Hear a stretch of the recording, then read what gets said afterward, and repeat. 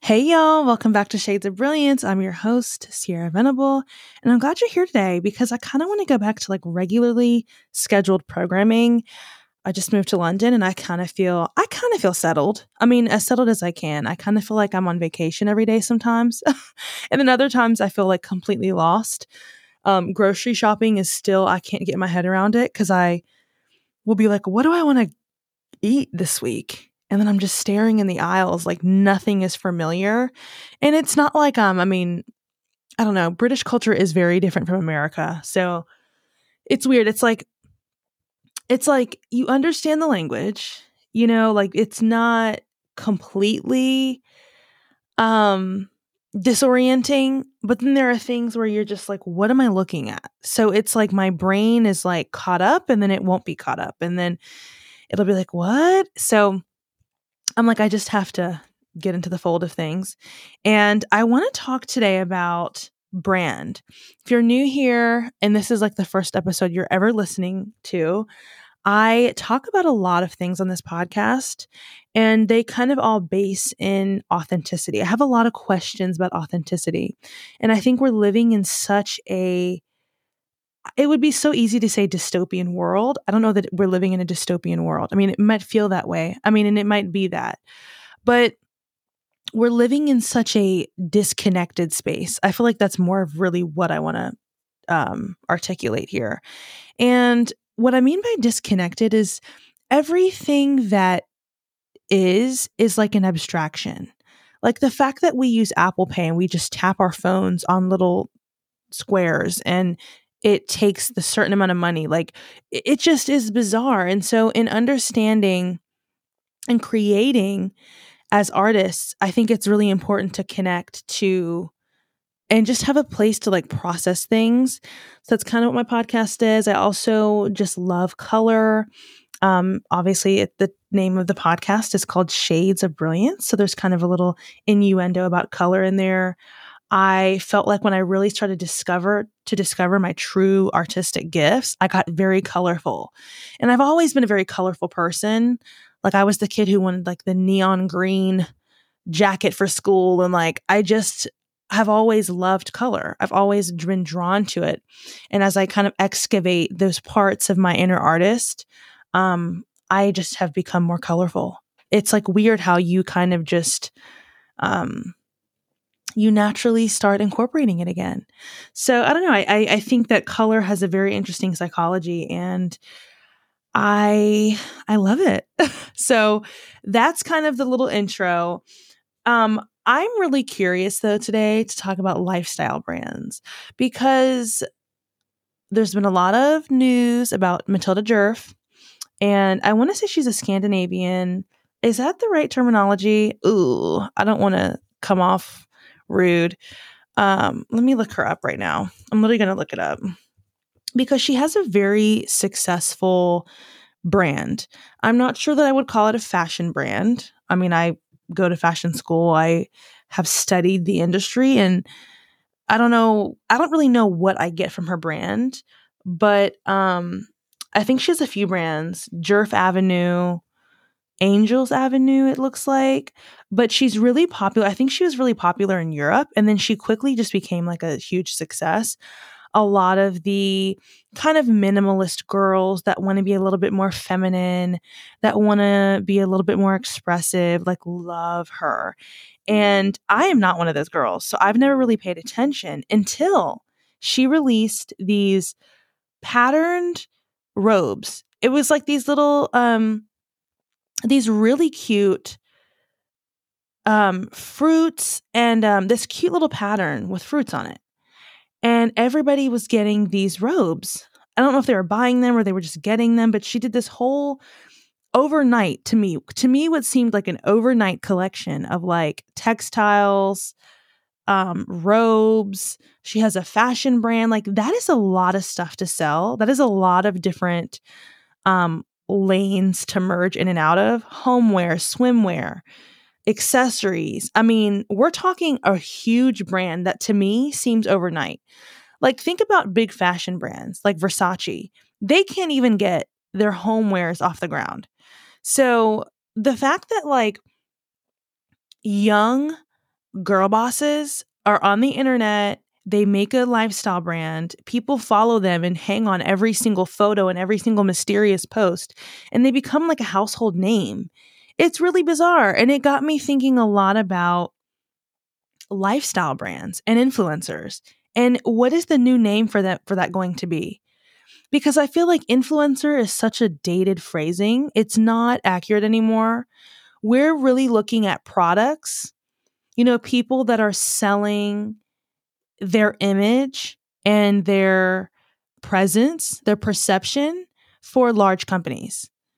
And it's really not, um, overt. No, it is overt. It's really not inconspicuous anymore. Like, it is very obvious that these people, to the regular human, come out of the woodwork, they go viral, and they create these huge brands. And they have podcasts, and they have all these different avenues to monetize. And I just want to talk about maybe the quality. I don't want to argue legitimacy, because I feel like there's clearly something about her that is appealing. She wouldn't have so many followers, but it makes me wonder, like, to what extent is some of this branding just like privilege and financial wealth? You know what I mean? Like, I think we're having a lot of conversations now on the internet, and we're trying to be very open and honest about the fact that, like, not everybody can be an influencer. Like, it kind of reminds me of growing up as an American. Like, as Americans, we generally have this idea as kids that we can be anything, that like any child in the US can be the president. And I am a manifester. Like, I believe that nothing is impossible, and I stand behind that. But there is some element of class that has to be analyzed when considering lifestyle brands and these kinds of topics. And it is extremely relevant to me that this is a white woman who appears like the mysterious, quiet girl, because that's a part of the aesthetic that I'm getting. That is how she's able to sell this kind of ballerina, ribbon, soft, baby pink brand, is because of her presence. It's because of the way they can control their perception. As a Black woman, I will never be able to control the way people see me. Never. Because there are too many narratives and too many racist ideologies that people inherently believe, including myself. Like, it is a challenge for me to excavate those things and address them in my own lifetime, let alone getting somebody else to see me a certain way. And so it really has me think a lot about perception and a lot about the privilege that there is, that exists for these kinds of women. I actually recently met an influencer. I won't say which one. Not that I'm like some big star or anything. Like, I'll keep that censored, as if like 8,000 million people are watching or listening to this. But I met an influencer like in London. Like, me and my friend went to this really great pub, and we ran into this influencer. And it was such an interesting interaction, because I've lived in LA. I mean, LA is like the home of this kind of debaucherous activity where everyone's running around red carpets and they're like trying to pretend that they're, oh, I'm special. And like, I'm used to that. It was very bizarre, because we ran into her and she was just like she is online. Like, I have nothing bad to say about her. What was very odd to me was that she was very concerned about the way she was being perceived. And it didn't come out until a few days later on her Instagram story. She started sharing that she had responded or made a political statement about the issues. I don't even know if I should say issues, but the ongoing conflict between Palestine and Israel. And conflict is not the right term, but I'm just trying to brush over that so I can get to the point. Because if I go into that rabbit hole, we'll be here for days and hours. And I already am just, yeah, that's a separate topic. She made a political statement about the conflict and about this international issue again, not a good enough way to sum that up, but that's what I'll call it, this international issue. And people were telling her, you're not who I thought you were. And I guess there was some level of like online bullying or blowback that she had received. And I find it really interesting because I could tell in the days prior to this happening, to her making this political statement, that she was very concerned about managing our experiences of her. Like, we were just out at this pub and my friend jumped up off of her chair and was like, hi, like, oh my God, just kind of like reacted like, hey, like, I know you and da-da-da. And they had this quick little conversation and she kind of looked like she wanted to go and she wanted to kind of, have a drink with her friends. And like, like they had chatted for a while and I was like, oh, wow. And yeah, so it was like a quick little interaction. She went, to another part of the bar and was fine. And then my friend and I left. We left a little bit earlier than they did. And we walked by them, by this influencer and her group of friends. And when we walked back by her, the first thing she said was, oh, did you come back because you wanted a photo? And the silence was like deafening. Like my friend literally was like, no, which I respected her for saying no, because it was just like confusing. And I get that like that's an easy like social blunder, where you're just like you assume something and then it's a little bit awkward. But it's weird. It's like there's this understanding that their perception is how they are sustained. Like if everybody tomorrow decides that she's a horrible person, she doesn't have access to her income anymore. Right? Like that is in direct relationship to how they make money. And it kind of reminds me about like autoimmune disorders. I know that's like a random jump to make, but I think the stats for autoimmune disorders is something like 80% of people that suffer autoimmune disorders are experienced by women. And there's a lot of questioning as to if that it has to do with people pleasing. This idea that women are socially conditioned to have no needs and to just be okay with everything and be nice and be a good girl. I mean, we're the only species of animal that will smile at our predators. Like we will be trapped in an elevator with a creepy man and we'll be like, yeah, anyway, I'll see you later. Like we're the only species that goes against our intuition. And it's like we're in survival mode in some ways. And so I just thought about, thank God I don't have that experience where I feel like my income is in direct relationship to how people see me.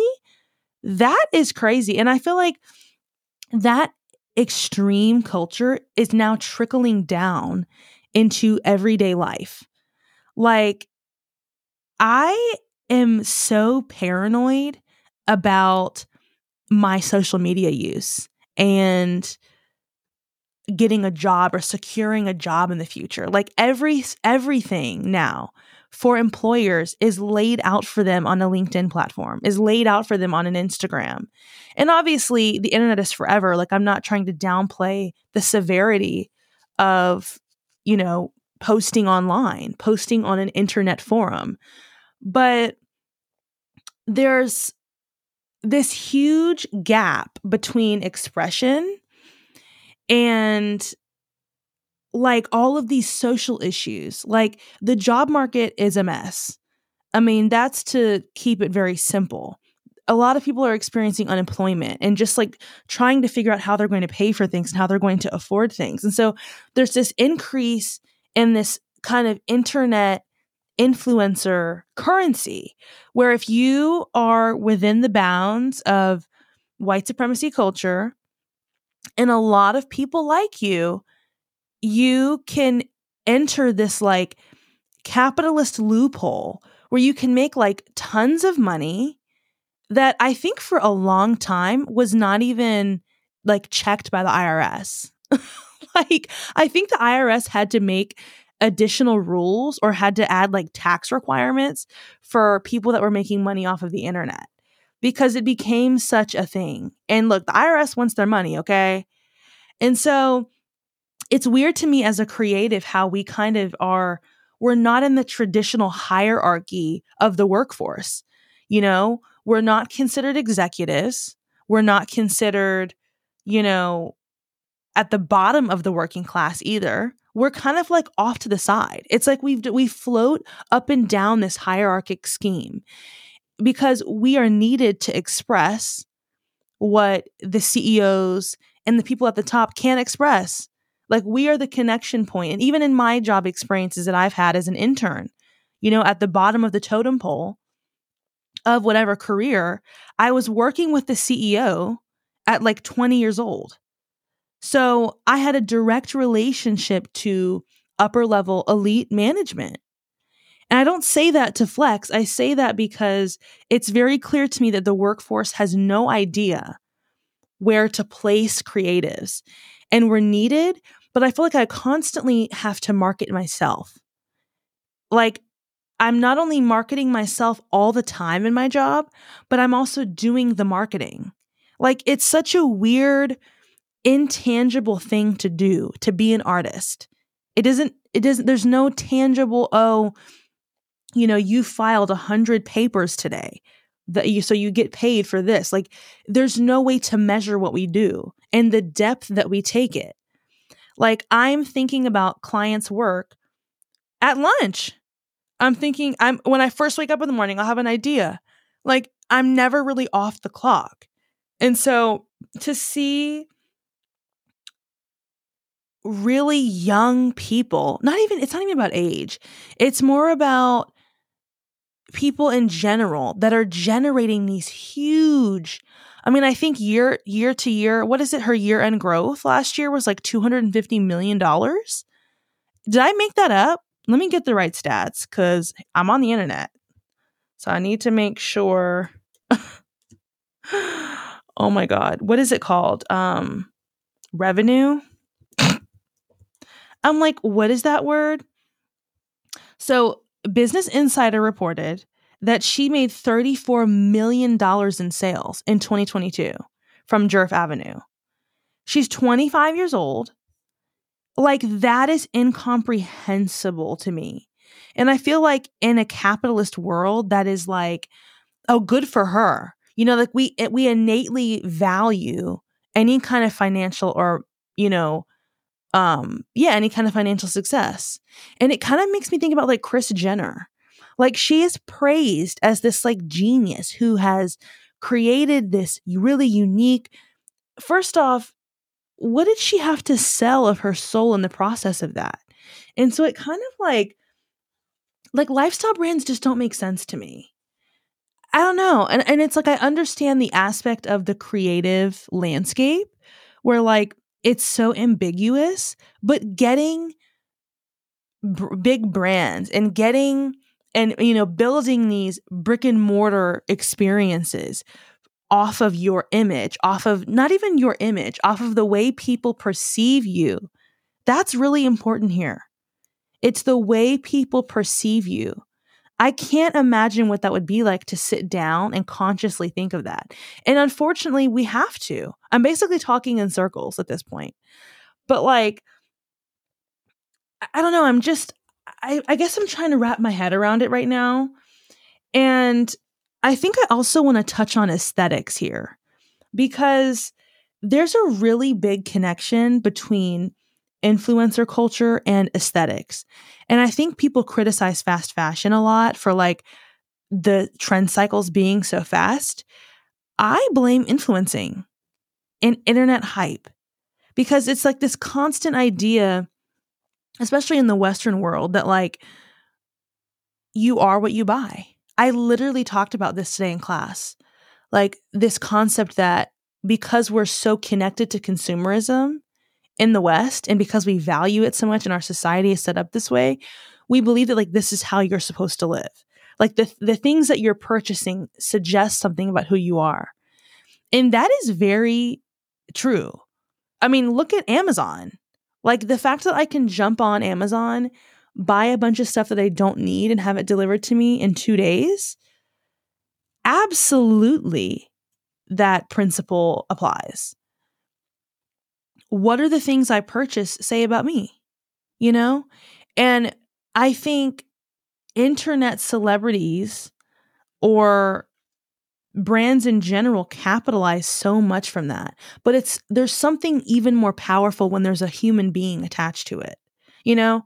Like there's a lot of us who might love a brand. You might like Levi's because of this like classic American heritage and, all of that kind of wild, wild west California messaging they deliver in their marketing. It is such a different ball game when you see a real person, on their Instagram story and they're on the coast of Maine or they're traveling, like to sow these subtle hints and to string along these subtle hints of lifestyle. It's honestly amazing to see. Amazing in like a shocking way because it's so believable. Like it feels so real. And it's not that it's not real. It's not that all influencers are fake, but there's definitely a relationship now with aesthetic that is unhealthy. And I really want to dig deeper in this quarter or this semester of my master's program because I want to understand like the levels of maximalism and capitalism. Because if you study maximalism as a movement, like a lot of us have this belief that like, oh, everything is minimalist now. It's not. The minimalism that we're seeing is really maximalism. It's really, really bizarre because there are people who have, marble ceilings, marble walls, marble this, marble that, one little chair, a little stone colored crop top and a pair of blue jeans. Like it's maximalism. It's presenting minimal, but it's really maximal. And when you study the history of maximalism, it's such a fascinating thing because it's really elitist by nature, right? I mean, the aristocrats, they could afford to get their photos taken. Most families could not get somebody to paint them. Like that was too expensive. Wallpaper. I've literally studied wallpaper. Like how many of your grandmas had wallpaper in their homes? Because when it finally became affordable for the average American, when I say average, I mean white people, to buy a home, in the 50s, they draped everything in wallpaper. And the decadence of the velvet couches and the ornate sense of decor, it literally was a response to the Great Depression. And so you see this kind of intense maximalism when people feel the worst. There's isolation, there's depression, there's war, there's casualty. And so it's really, really, really bizarre because it's like, I don't know that people like Matilda Djerf are doing anything absolutely amazing. I don't think they're doing anything out of the ordinary and completely incredible. I think they're capitalizing on the trends. They're capitalizing on this kind of societal downfall. Like this is really what has happened in history. Like history repeats itself. And I did an entire project on this in my trend forecasting class in fashion school, and I was shocked to see what I saw in the books and in all of the research that I tried to find, because there's not a lot of research on maximalism. You kind of have to find and study like Victorian era life and draw instances, because let me look. I think yes. I just looked up some images and yes, this is like I said, the curtains, the chandeliers. I mean, the aristocrats, like that was the excess and the grandness of that era. And it was unattainable. And so it just makes me wonder, because I'm a maximalist, I'm a self-titled maximalist, and I think I'm confused and concerned that I have conflated maximalism with consumerism. And not just consumerism, like extreme consumerism, like this ridiculous Western notion that more is more. And I think there's levels to it. Like, obviously, there are maximalists who thrift shop. They buy things secondhand, like they take into account the little details of every single thing that they own, whether that be accessories, whether that be their wardrobe, whatever. And I think it can be done sustainably. But the way, again, it's like these people to me just seem like they're capitalizing off of like the general depression of a collective that doesn't really see a way out. And to me, it connects to nihilism, which is the idea that like nothing exists, essentially. I'm looking up the actual definition because I don't want to get it wrong.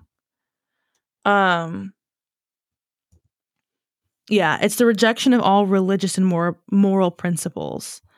So it's, the belief that life is meaningless, that you have to then create meaning. And obviously, this kind of thinking or feeling is on the rise with war and with destruction and with all of these dark things that as Westerners, we can't do anything about.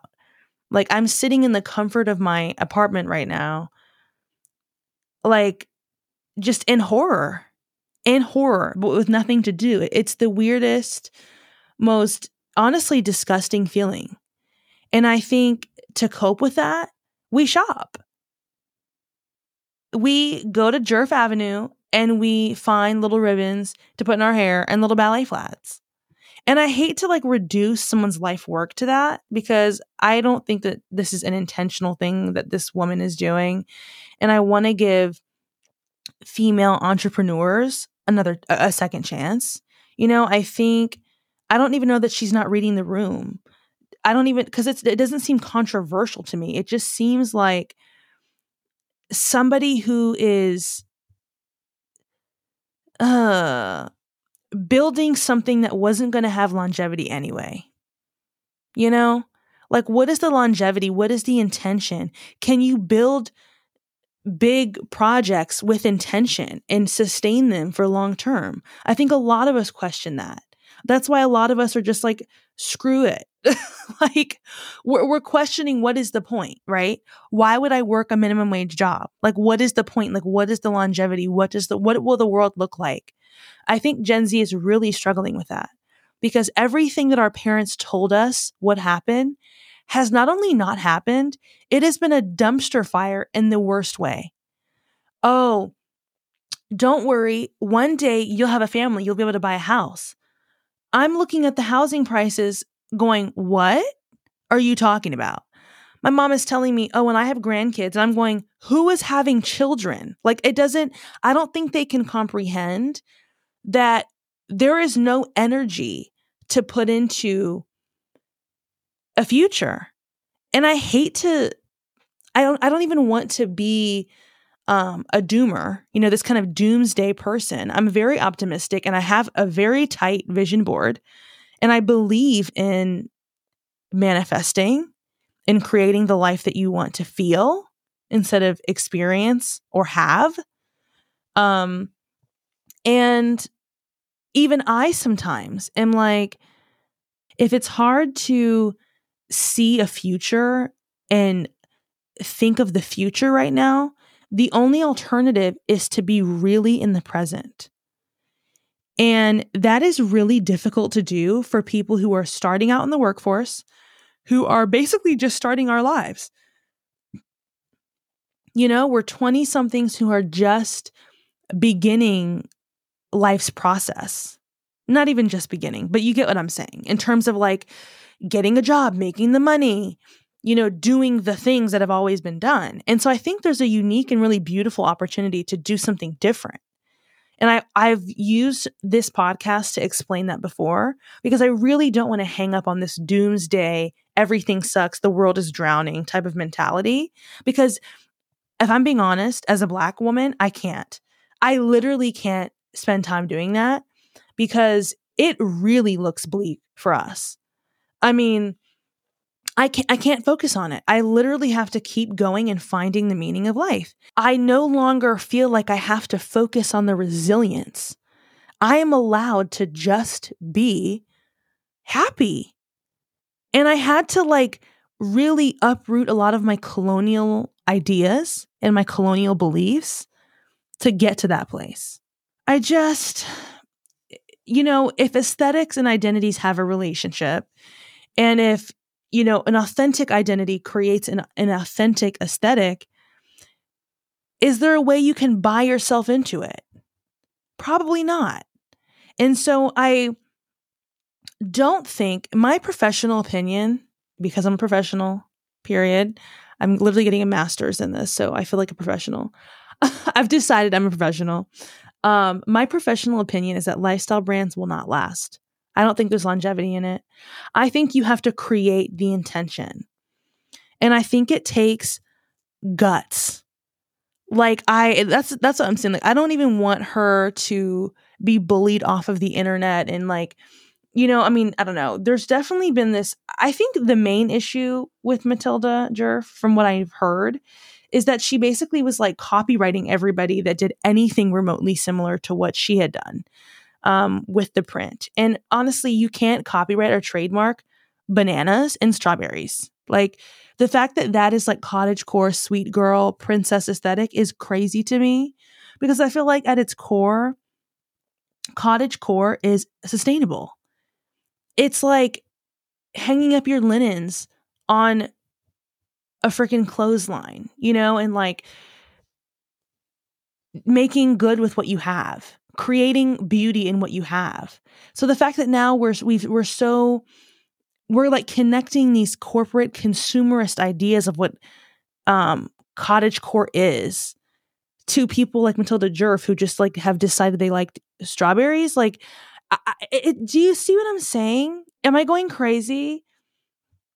And I feel like that, in its essence, the co-opting of original intention and meaning in creating a big brand is not going to work. And I think that's everybody's goal right now. A lot of these privileged, affluent women, they have it in their mind that this is their goal. And a designer that I want to highlight, because I feel like it does no good to just tear people down, I kind of want to highlight somebody that I think does a good job. It'd be easier to explain this in the form of an example. If you've never heard about Hanifa, you need to go find them and fall in love with them. It's a Black-owned fashion company run by Hanifa, and it's the best. It's the single-handed best fashion company that I've ever come in. Like, I don't know how else to explain. It is so intentional. It is so merged to her audience's needs and their desires, and her needs and desires as an artist. And I think it makes sense that it's a Black-owned business, because Black women seem to be able to do authenticity really well and very naturally. And I think there's a lot of reasons for that. One of them being that we just can't afford to be inauthentic. Like, for example, if Hanifa had come out and started copywriting everybody and was like, oh, you can't use orange, only I can use the color orange, she would never have a company. I mean, we have to ride such a delicate line. And I think as a brand, she is very successful in her corner of the business. And I don't even want to say it's a corner, because it's a really successful business, and it doesn't seem to be growing at like exponential, like ridiculous rates. And it's not a lifestyle brand.